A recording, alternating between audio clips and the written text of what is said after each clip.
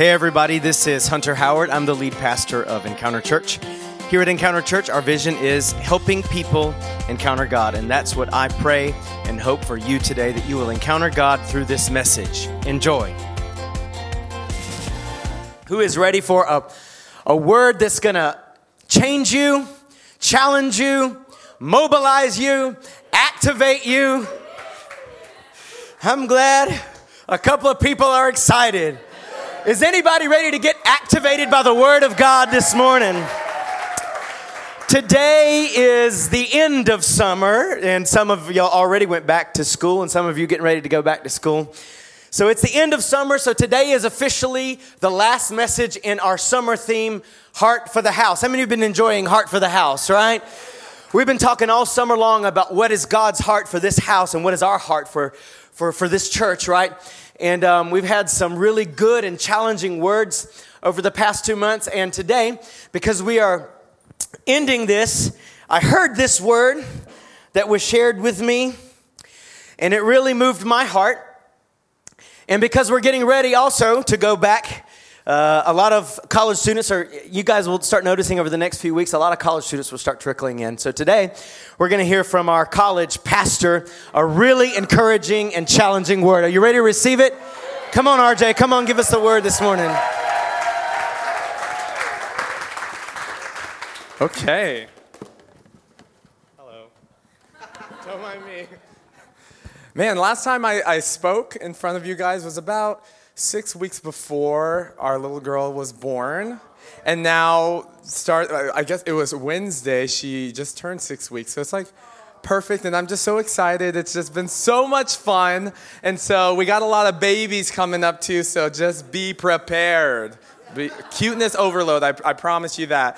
But I'm so excited about August, because when I think of August, I think of campus starting. I think of students coming back. I get so hyped because I just love college students, and I love that there's a new year for college students and a new flock of students, a lot of freshmen coming into this campus, so we could go and grab a hold of them and have them be touched by God. And so, as you know, Becca and I love college ministry, and that's what we do. We're the college pastors, and the reason why I love college so much is because it was the best time of my life. And no, I'm not talking about going all party and crazy and stuff like that. God actually touched my life before college, that I was able to be used by God in a radical way in my college campus. And that's why I love the college ministry. That's when God really taught me how to be a true radical disciple of Jesus. And so our desire is to help these college students truly get touched by God the same way we did, to change this generation and to see them become stewards for His kingdom. And so that's what we're believing. And I love walking through life with these students, because that moment where they just get that aha moment of, this is why I was born. This is why I was created. I have a purpose in this generation, and I want to be used by God. That moment, that feeling is like the best feeling I could ever have. Just experiencing that and just seeing them, their face light up. It's like, wow, I could be used by God. I don't have to be a pastor. I don't have to be like older. I could be used right now. And so don't you guys agree that you could be used by God in any season of your life? And if you're not being used by God now, start today. God could use you today. And you know, when I was in college, it was also that time where I was trying to find my purpose. You know, we're all looking for these things like, what's the meaning of life? Why do I exist? All of those things. I don't know about you, if you've ever asked yourself that. Why am I here on earth? What am I called to do? What's my purpose? Sometimes finding your purpose gets kind of complicated, right? It gets kind of confusing too, let's just be honest. Sometimes it's hard to try to discover something when you don't really hear the audible voice of God. You know, sometimes you can hear it, but most of the time, God doesn't just come up to you and say, you're supposed to be a pastor. You know, He doesn't necessarily say that, but He can speak to your spirit. He can speak to you through the Word of God, and He can speak to you through other people. But like I said, it could get kind of confusing. It could get kind of discouraging when you're like, why do I even exist? You know? And so I know when I was in college, I went through that and just thinking about that. And many times when I was younger, I would hear a lot about the word being anointed by God, right? A lot of us hear that. It's like, you want the anointing. You are anointed to do this. You need the anointing. And that's a lot of the things that I hear. And sometimes that's all we hear and learn about is the anointing, which, by the way, is very important, right? But we need to understand what that really means, what anointing means. Because when you hear that, doesn't it sound super empowering? And it sounds fulfilling, and it sounds like, yes, I have a purpose because I have the anointing, because they're saying to go after the anointing. And we all have something that God is calling us to do. But here's the thing about our calling or our purpose, okay? Maybe this will help you really understand what it means to have a revelation about your purpose. We don't just find our purpose, we receive it. And when you receive something, it's because it's been given to you. And sometimes we are going around in this world looking for a purpose, looking for our calling, but we're not supposed to look for our calling. We're supposed to receive it from God because He's a God who gives good gifts to us. And He's not going to leave you hanging. But I want you to change the way you think about purpose. It's not about you need to discover what you're supposed to do. Let God show you. Let God be the one that dictates what you're supposed to do in your life. And yeah, so what that's really called, I don't know if you've ever heard this before, but this is what you called being appointed by God. We hear a lot about the anointing, but we don't hear a lot about the appointing of God. You know, what it means to be appointed by God in our life. But let's really figure out what that means, what it means to be appointed by the Father. And the best person to learn from in this case is David. You know David, right? Most popular guy, best songwriter. Songs hit the billboards #1 many times. You know what I mean? That kind of David. Let's learn from him. I want us to turn to 1 Samuel, chapter 16. We got a lot to read here, so I'm just going to kind of zip right on through, but I want you to receive everything. That's my child. It's weird how you could really hear the distinction of your child's cry. I understand now. Okay. 1 Samuel 16, verse 1 through 13, okay? Y'all ready? Yes. Now the Lord said to Samuel, "You have mourned long enough for Saul." Y'all know who Saul is, right? Saul's the crazy guy that we do not want to be like, okay? Just to let you know. "I have rejected him as king of Israel, so fill your flask with olive oil and go to Bethlehem. Find a man named Jesse who lives there, for I have selected one of his sons to be my king." But Samuel asked, "How can I do that? If Saul hears about it, he will kill me." "Take a heifer with you." I always read that, it's like, okay, God, take a heifer with you. That's your response? Okay. "Take a heifer with you," the Lord replied, "and say that you have come to make a sacrifice to the Lord. Invite Jesse to the sacrifice, and I will show you which of his sons to anoint for me." So Samuel did as the Lord instructed. When he arrived at Bethlehem, the elders of the town came trembling to meet him. "What's wrong?" they asked. "Do you come in peace?" "Yes," Samuel replied. "I've come to sacrifice to the Lord. Purify yourselves and come with me to the sacrifice." Then Samuel performed the purification rite for Jesse and his sons and invited them to the sacrifice too. When they arrived, Samuel took one look at Eliab and thought, "Surely this is the Lord's anointed." And I'm assuming this guy looked pretty big, pretty good looking, and looked qualified to be used by God, right? But the Lord said to Samuel, "Don't judge by his appearance or height, for I have rejected him. The Lord doesn't see things the way you see them. People judge by the outward appearance, but the Lord looks at the heart." Isn't that great? In a world that people just judge us all the time, or we could be the ones judging other people, that doesn't stop God from looking at our heart. Then Jesse told his son Abinadab to step forward and walk in front of Samuel. But Samuel said, "This is not the one the Lord has chosen." Next, Jesse summoned Shimei, But Samuel said, "Neither is this the one the Lord has chosen." In the same way, all 7 of Jesse's sons were presented to Samuel. But Samuel said to Jesse, "The Lord has not chosen any of these." Then Samuel asked, "Are these all the sons you have?" "There is still the youngest." Just imagine Jesse saying that. "There's the youngest there," he replied, "but he's out in the field watching the sheep and goat." "Send for him at once," Samuel said. "We will not sit down to eat until he arrives." Verse 12, so Jesse sent for him. He was dark, handsome, with beautiful eyes.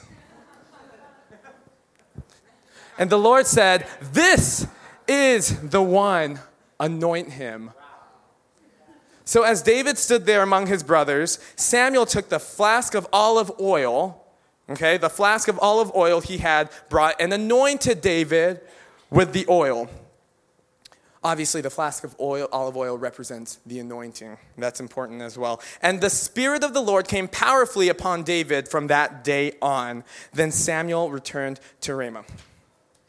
Let me first say this. You are appointed. Can you say that? I am appointed. I want you to realize you really are appointed, okay? Anyone here seen The Help before? Yeah? I feel like God's saying, you is called, you is equipped, you is appointed, okay? God is speaking that to you today, and I want you guys to embrace that and realize there is an appointing in my life, but we're going to figure out really the importance and how to discover that. So we're going to jump right into the bulletin. We're going to go straight to point number 1. If you want to make it to heaven, just write some notes today. Circle in as much as you can. I'm just kidding. But number 1, I can't be anointed for that which I am not first appointed.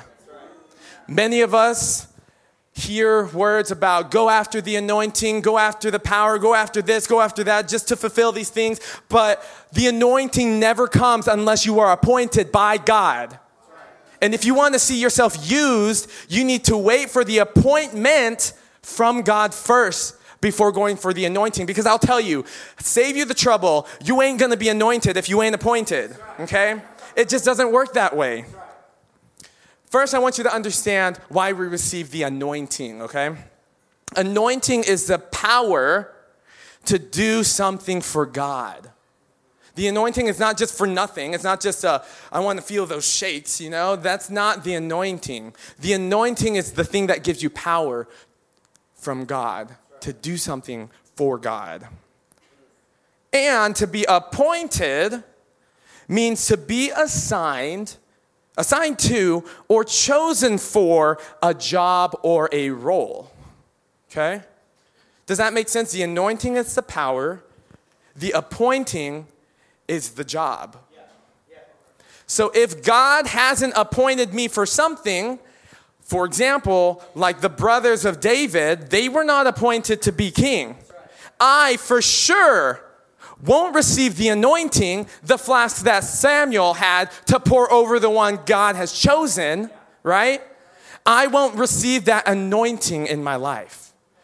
Eliab, Shimei, Tabalaba, whatever their names are, they did not receive the anointing. Who did? David. Samuel could have been like, okay, this one's the one, but God's like, no! He had to wait for the one that God has chosen.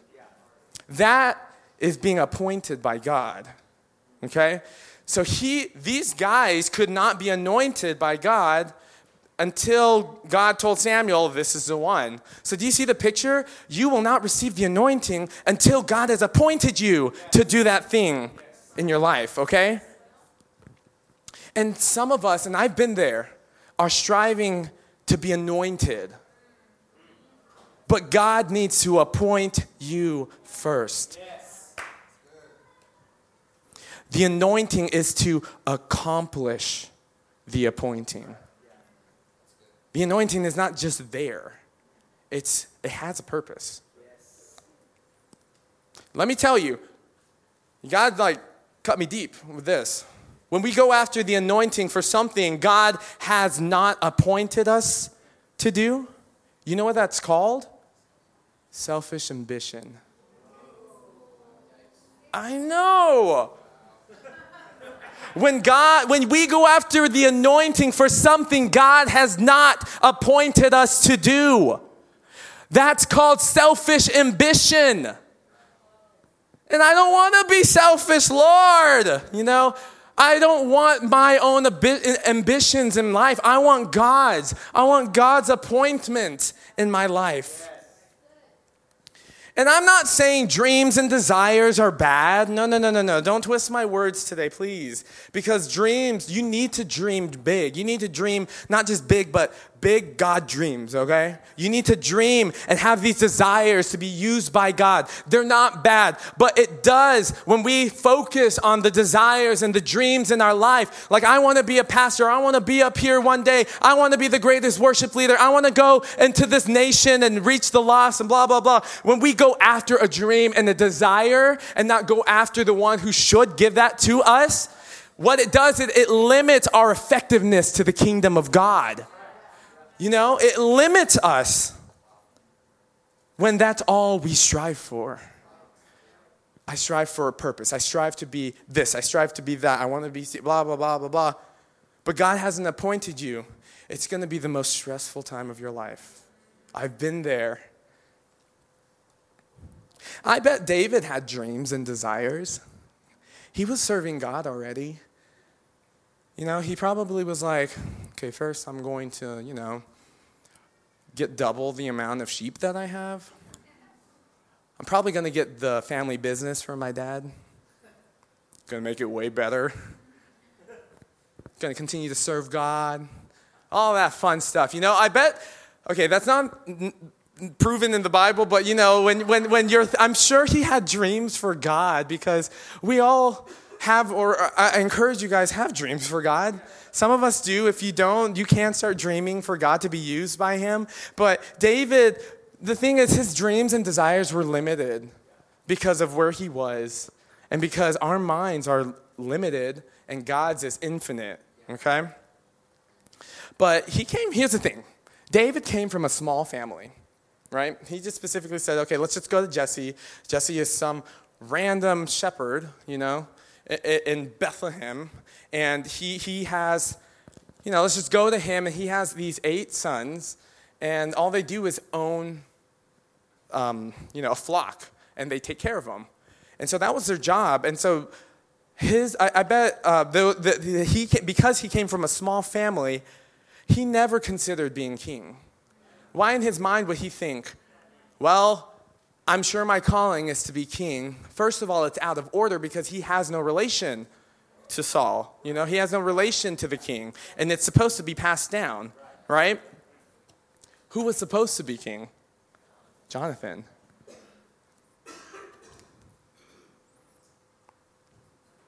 When we focus on trying to find our purpose and fulfill a calling, we limit ourselves and we could miss God's point. We could miss what God really is saying to do because I'm striving for something I want. That's what selfish ambition is. This next line spoke to me last year, and it just kind of stuck with my spirit. But sometimes you have to give up godly things in order to discover God's thing for your life. Okay? Just because it's godly doesn't mean it's God's thing for you. That's right. And many of us Christians in this generation, millennials, Gen Z, we want to feel, and I can say this because I am 100% millennial, okay? We want that feeling of accomplishment, of being used, of having a purpose. And we will do whatever it takes to strive to something that makes us feel good. I've done that, and I constantly have to die to that. Like, what does this benefit me? How does this make me feel? Which in reality, I shouldn't think that way. Just because it's godly doesn't mean that's God's thing for your life. Here's a question I want you guys to ask yourself. Are my dreams and desires God's thing or just a godly thing? Can you be confident and say, yes, God has appointed me? I'm not here to discourage anyone, but I want you to not go down the wrong path and you're missing a whole course that has way more fulfillment because you're following the path of God in your life. I don't want you to miss that opportunity to stop and realize, is this just something that is deemed as godly in this generation because it's worship, because it's preaching the Bible? Or what if God wants me to do something so out of my mindset that I don't even know how to think about that yet? You know? I don't want you guys to miss that. Lay the selfish ambition down. Do you want to learn how to kill selfish ambition? Let's turn to Matthew 16:24.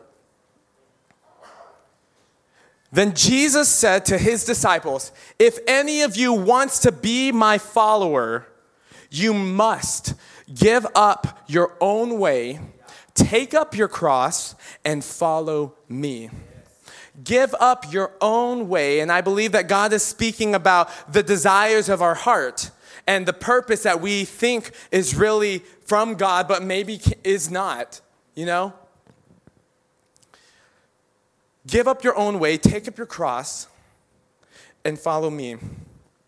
Let's just say the old ways, let's say the old ways, all of our ways, is the way we think, how God thinks, and how God appoints us, and what we're supposed to do from God. Are you willing to lay that down, even for a moment?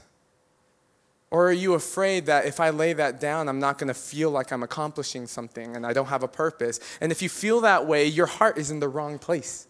Because when God takes away something, my identity is not found in what I do, but my identity is found in who He is. If God took away my voice for singing, and that is detrimental to me, you know, if I did that, am I going to stand here and be like, I still find identity in you?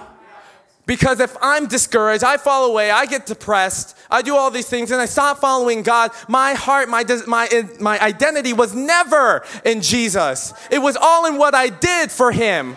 Remember what it says in the Bible. You're going to come up to me, and He's going to be like, I never knew you. God, I want you to know me. Right? So let's lay all our old way of thinking down and let God be the one who appoints us today. Let Him appoint you. Don't appoint yourself. Don't be self-appointed, be God-appointed. Okay? Don't be self-appointed, be God-appointed. And be honest with yourself, because we look out in the outer appearance, but God looks at the heart. The only one you're fooling is everybody else but God. He's one person that ain't a fool, okay? But how do I know God appointed me? How do I get appointed by God? This is a question I'm pretty sure a lot of you are asking. Let me tell you, I don't know what your personal appointing is, but I want to tell you something that changed the way I thought. But just to help you understand this more clearly, the anointing, just to give an imagery, just for imagery's sake, to help you see anointing, appointing, and what's the next thing. So, just to help you understand, the anointing is the gas and the fuel, okay? For your vehicle, for whatever. The appointing is the car itself. But none of that matters if you don't have the key, okay? You may be appointed, you may have the anointing, but if you don't have the key, you ain't moving anywhere. You're walking, you know? You're walking everywhere, and you know how hard that is in this weather. Okay. Point number 2. Are we kind of all following? Yeah, okay. To be appointed, I must be someone focused on going after God's heart. Ta-da, that's the key. That's the key to get you in the car And that's the key to start the ignition, to go. The key is God's heart. Anyone here seen Captain Planet? The show? Captain Planet, he's a hero, gonna take pollution down to zero. Yeah. Earth, fire, wind, water, hot, go planet. I love Captain Planet, okay? All the powers and wanting any of the powers, earth, fire, wind, water, but I don't want heart. Wow, that's like the lamest power in the show. So I thought. You know, if y'all seen the show, this kid from Brazil has the heart ring, and he always was the one in trouble. He was the one that couldn't really do much, but I always thought that was the lamest power. But in reality, that was the most powerful ring in the show. And the kingdom of God, and in the kingdom of God, that's the most powerful thing as well. God's heart, not just our heart. Remember, it says our hearts are sinful, you know, if you follow your heart. But that's not what it's talking about. It's talking about God's heart. God's heart is the heart to follow. David, let's go back to David. David did not go after a position or a dream or a purpose. He went after God's heart, and it said so in the Bible. I want to read, that was in chapter 16, okay? We're going to go backwards to chapter 13. This blew my mind. 1 Samuel chapter 13, verse 14. But now your kingdom must end, for the Lord has sought out a man after his own heart. The Lord has already appointed him to be the leader of his people. I don't know if you guys caught that. He already appointed this mystery man in chapter 13, but we find out who he is in chapter 16 if you keep reading the Bible, you know. He already appointed him. Isn't that like, whoa. Yes. He was appointed, and let me tell you, David didn't know he was appointed until chapter 16, okay? But he was already appointed. It's like mind-boggling.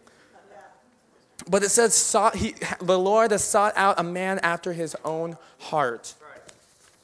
David didn't apply for a position for king, you know. It's like, oh, I'm on Indeed, and it's like, oh, position for king. Got that. God was looking for someone. He didn't apply for that position. That's not what got him. God was looking for someone with the right, and just watch me, I'm doing quotations, qualifications, okay? Qualifications, just in case y'all didn't see that. Which is the pursuit of his heart. The qualification to be appointed by God is the pursuit of his heart. Did you know that God doesn't just watch you just because he doesn't want you to do anything bad or to sin? He's not just like, don't do it. Don't you dare do that. He did it again. Shame. You know, God doesn't do that. He's not watching us to watch what we're doing bad. Okay? God looks for people who are after his heart. He is watching because he is looking for people who are after his heart.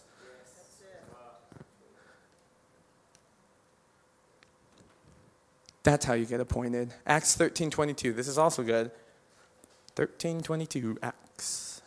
But God removed Saul and replaced him with David, a man about whom God said, I have found David, son of Jesse, a man after my own heart. He will do everything I want him to do.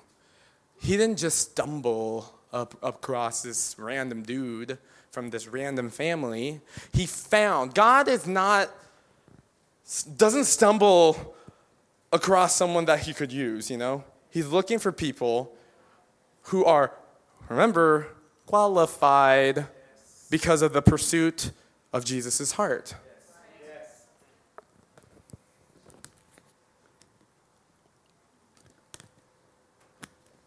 always awkward drinking water in front of you guys. You have a straw? Just kidding.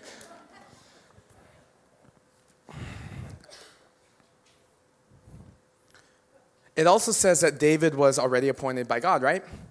But why? Let's read the first thing that was mentioned about David. And I was looking. I was like, okay, David wasn't mentioned in chapter 13, chapter 14, chapter 15, chapter 16. There he is, you know. But there's one thing. If we refer back to 1 Samuel 16, verse 11, I don't know if we want to jump right back into there. Then Samuel asks, are these all the sons you have? There is still the youngest. This is the first time David was ever mentioned. Jesse replied, but he's out in the fields watching the sheep and goats.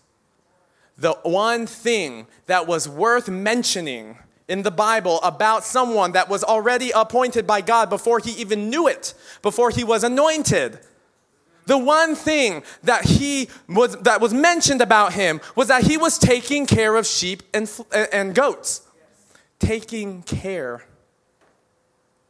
The only thing I could think of, what David was doing at the time of chapter 13, that Samuel was talking to Saul and telling him, you know, God has appointed someone else. The only thing I could really think of, according to the word of God, was that he was taking care of that flock. That was what he was doing. He wasn't just doing it in chapter 16. That was his life calling, supposedly, in his life. You know, he was supposed to take care of these sheep. And that's what he was doing. And that's why it was the first thing mentioned about David. If you want to be appointed by God, the magnet for his focus on your life is going after his heart, which going after his heart means taking care of the flock. Taking care. Care is an ongoing verb. It's an action that's not just a one-time thing that bought the flock. You know, he didn't say means buying the flock. No, taking care of business, you know.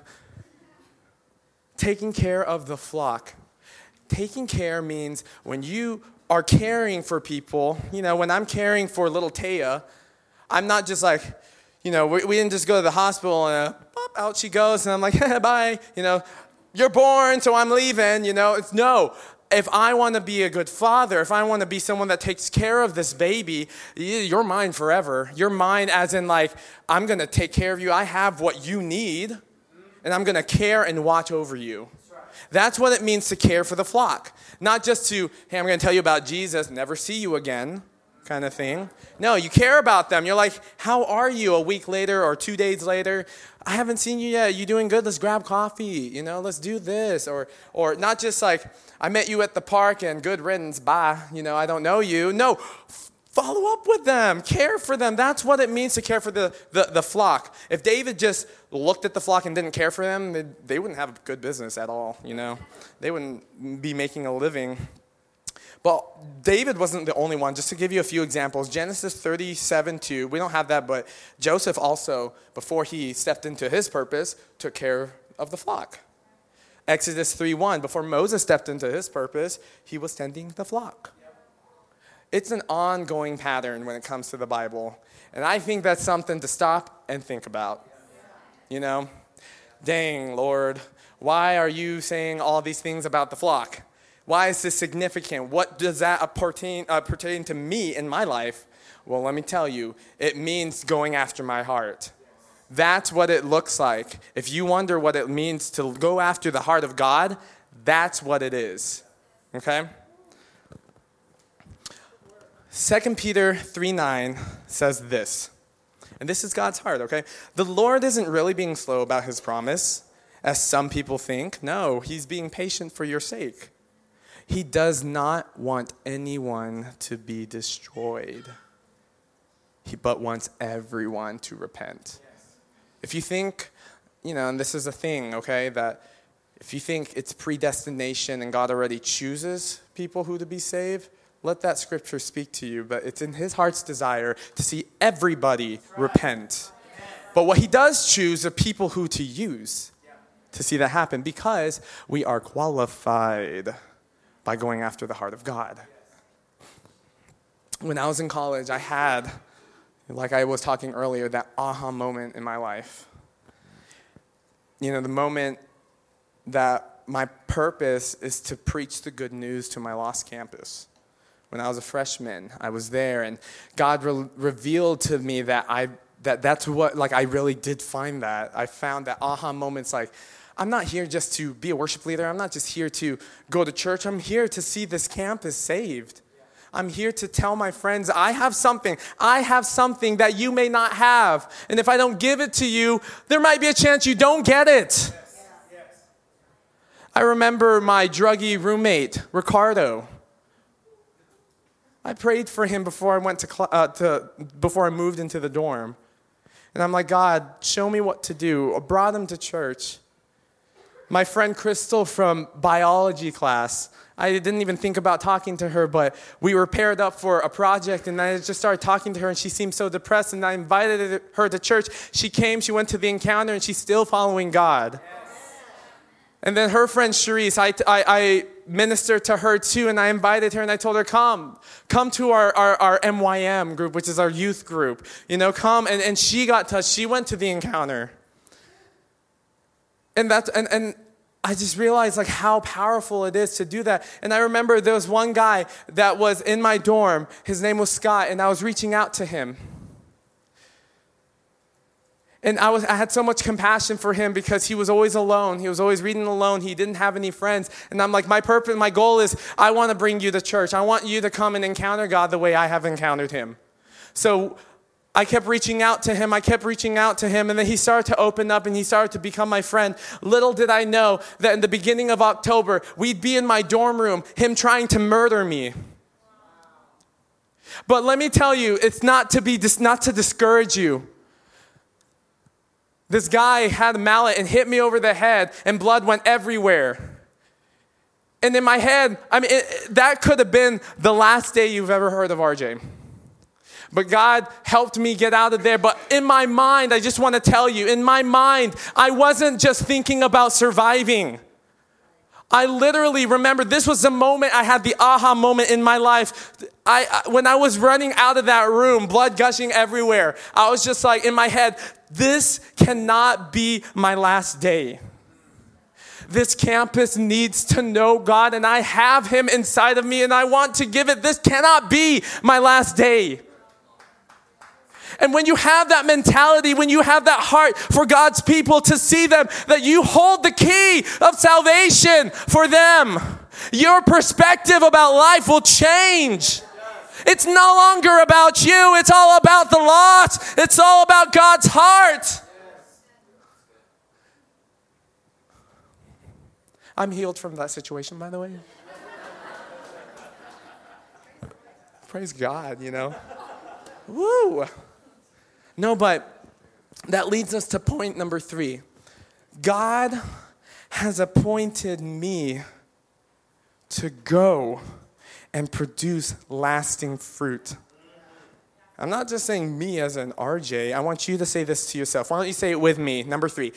God has appointed me to go and produce lasting fruit. Take hold of that calling. That's the number one thing that you are called to do. Did you know another word for appoint is commission? The appointment is the commission, the Great Commission, Matthew 28. Isn't that funny?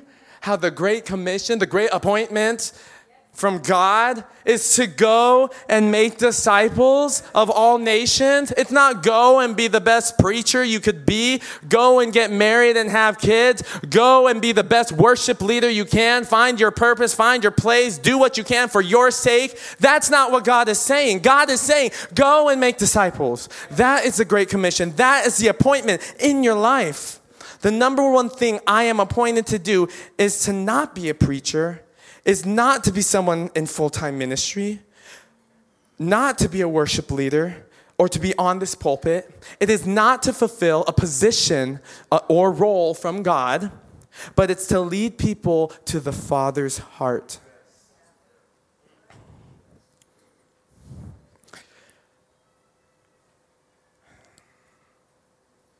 John 15, verse 11 and 17.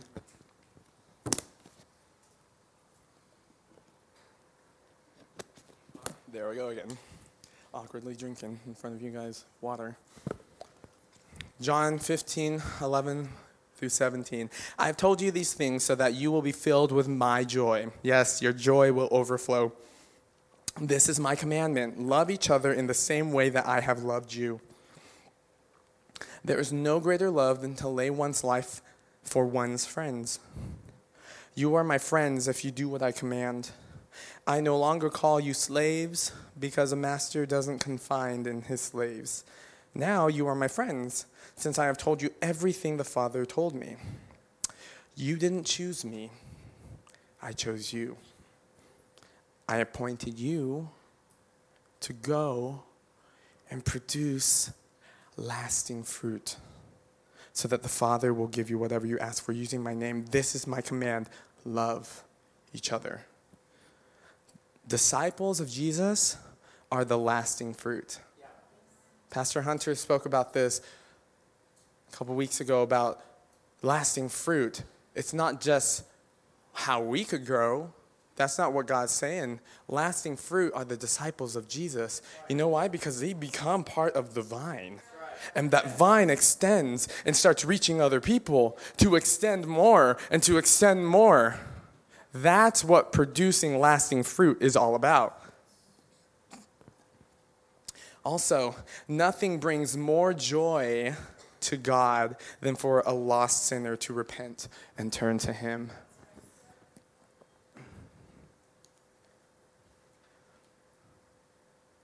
Luke 15, we're going to read verse 7, verse 10, and verse 32. Verse 7 says, in the same way, there is more joy in heaven over one lost sinner who repents and returns to God than over 99 others who are righteous and haven't strayed away. Verse 10, in the same way, there is joy in the presence of God's angels when even one sinner repents. Verse 32, we had to celebrate this happy day. For your brother was dead and has come back to life. He was lost, but now he is found. The thing that brings great joy to God is the fact that a sinner turns to Him. Someone lost is now found. God's like, woo! This is the kind of party I want. This is the kind of celebration I want. If I am after the heart of God, the supernatural result will be love for others.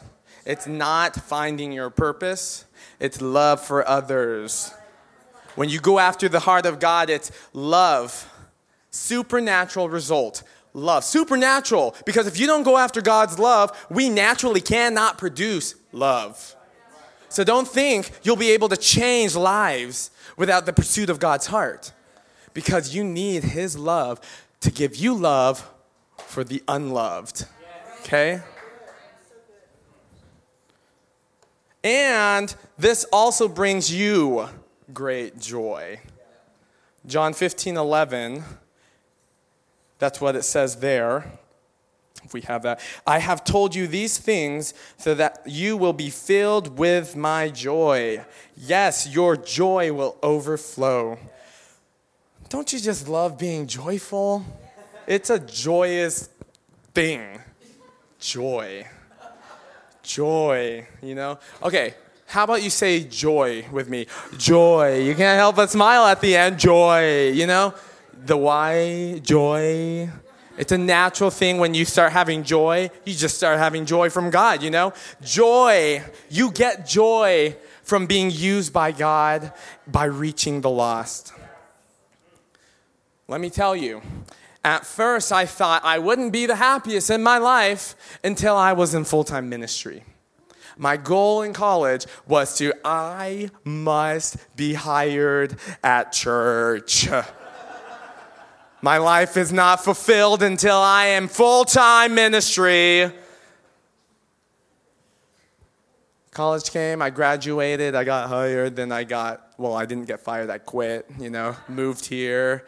4 years later, I'm still in the apartment industry, doing my job, and like, well, God, I don't think this is full-time ministry. What in the world? I thought my desire was to be used by you in church, for church. And then the happy day came when I decided it's time to step into full-time ministry. Goodbye, secular world of work. Hello, holiness of God's church. I step in there and we make that decision it's time to be full-time. Here I am, and I'm not the happiest person in the world because of it. It is way harder than that. My life was not fulfilled by being in full-time ministry. And let me tell you, it still won't be fulfilled just by being in full-time ministry. But let me tell you, I find fulfillment and joy in God when I go after His people. Yes. And as the college pastor, I'm not happy just being called the college pastor. I don't even want to introduce myself as college pastor to these college kids. I just want to be like, yo, I'm not as young as you think I am, but I could relate to you. I want to be your friend kind of thing, But the greatest joy I find is reaching out to these lost, the lost people. And I just want to share with you some things that really changed my life when it came to reaching these people. And if Caleb and Jordan, if you want to get ready just to get us some good ambiance in this place,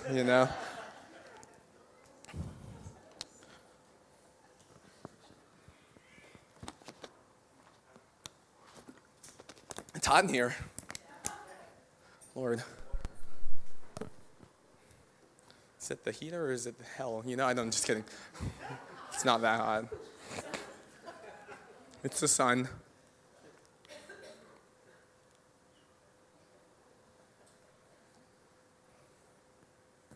And like I said, I just want to remind you, I did not have, we'll do D flat. Sorry. Should have been more specific. My bad. Okay. When I found out that I didn't have the greatest joy when being in full-time ministry, doing what I do, this is not why I find joy, but I found a lot of great joy even when I was working in the apartment industry, because my heart wasn't necessarily to strive to become full-time, although I had to die to that a lot, but my heart was, I want to see lost people come to know God. That's why I even moved here, My goal was to help people truly encounter God.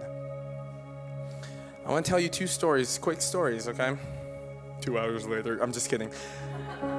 Quick stories about 2 people that really impacted my life because of how apparently I impacted theirs.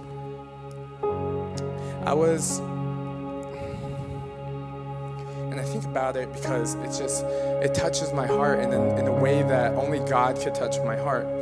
And that's called compassion.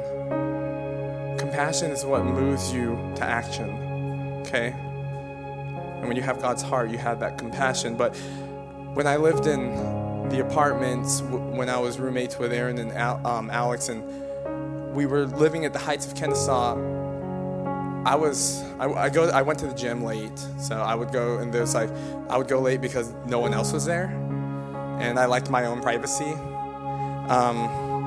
But then when I went there, this other guy was there, and he was just working out, and he said hey to me. I'm like, oh, hi.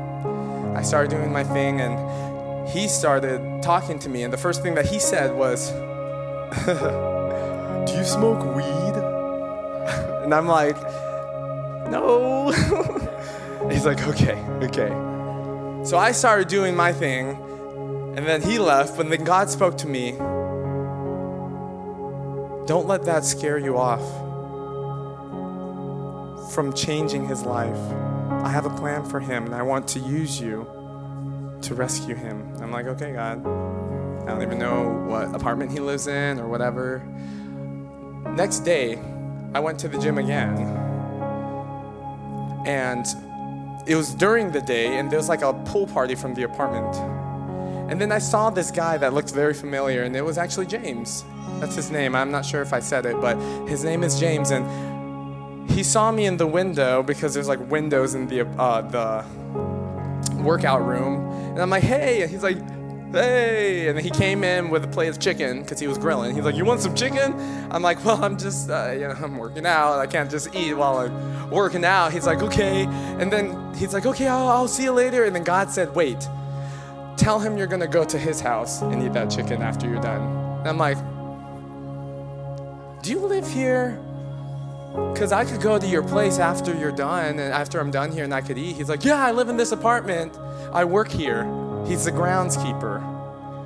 He's like 20 years old. And I was like 25 years old.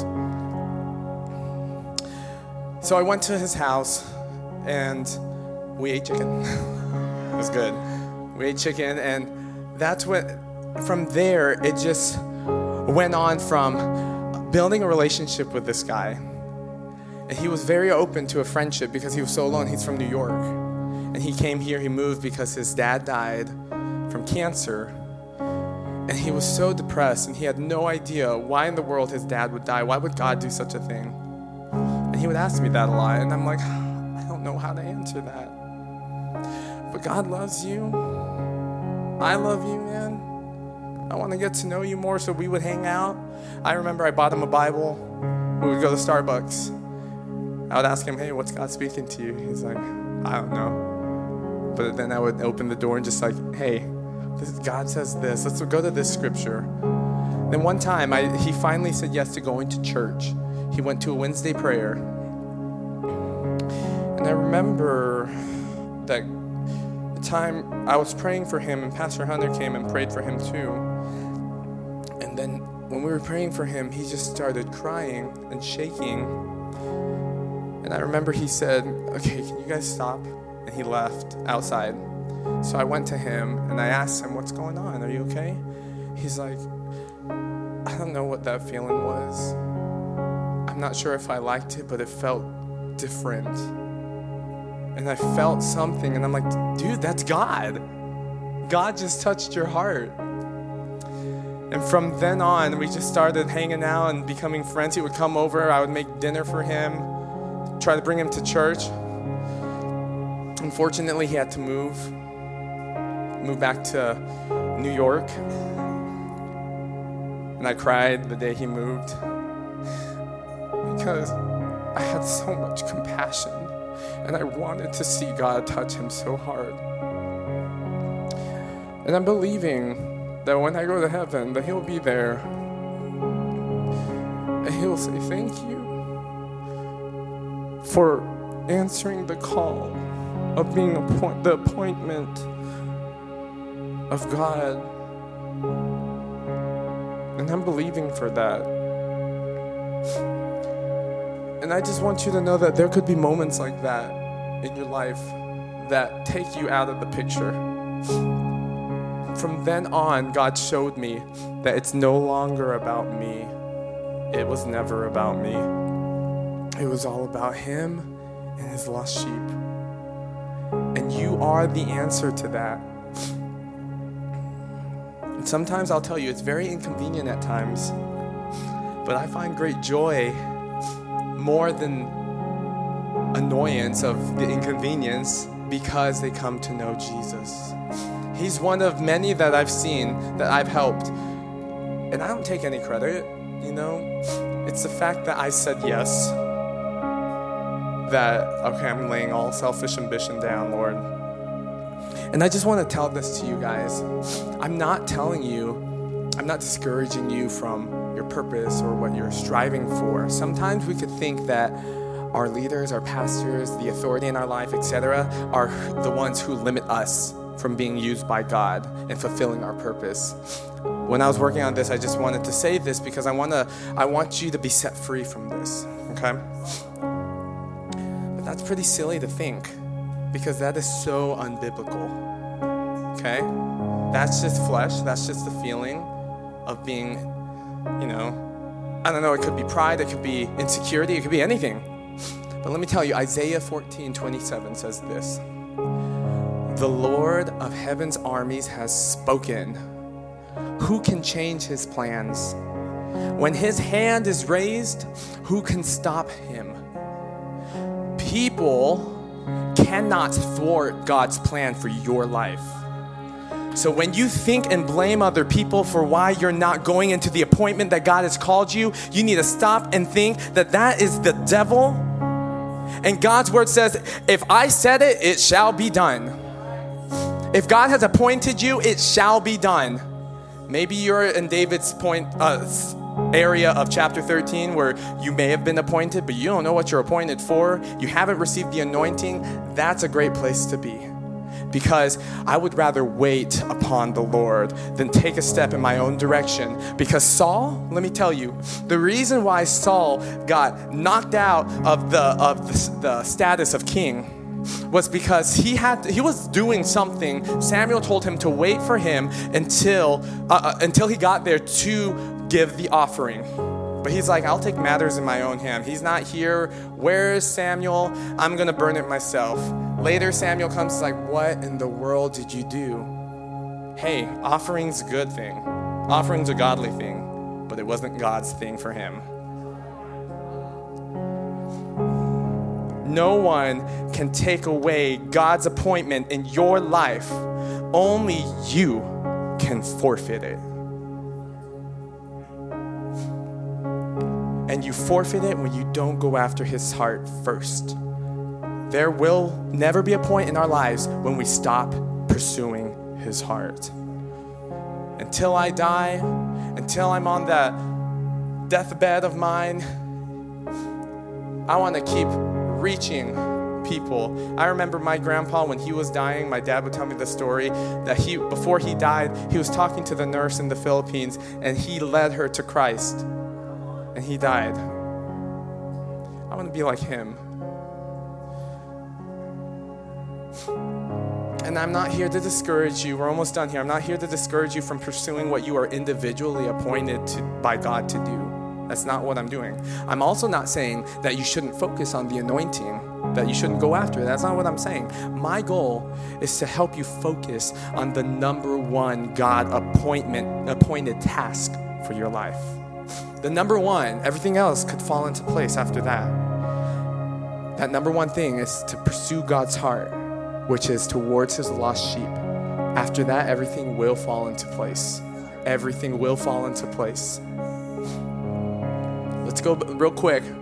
There's a quote from Captain Planet, okay? Without a heart to guide them, the other powers are useless. And I'm like, is this a God moment?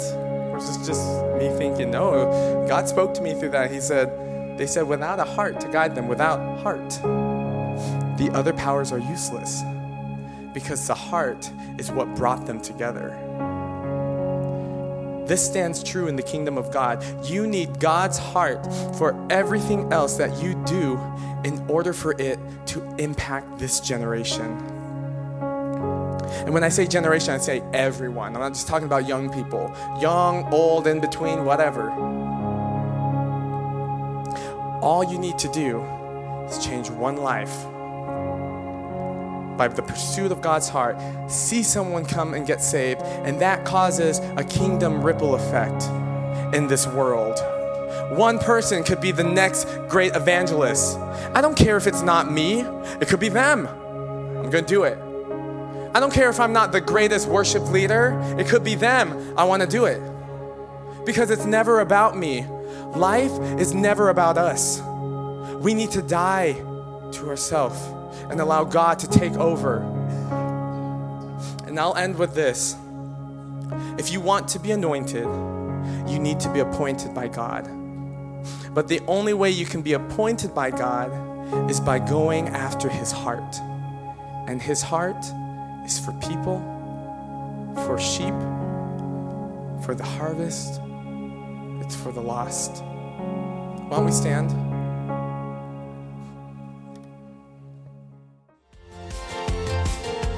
Thank you so much for tuning in today. I really believe God spoke to you through his word today and is moving in your life. If you'd like more information about Encounter Church, or you'd like to give your tithes and offerings, you can visit our website at encounterchurchatlanta.org. I'd also like to invite you to share this message on social media. Thanks again.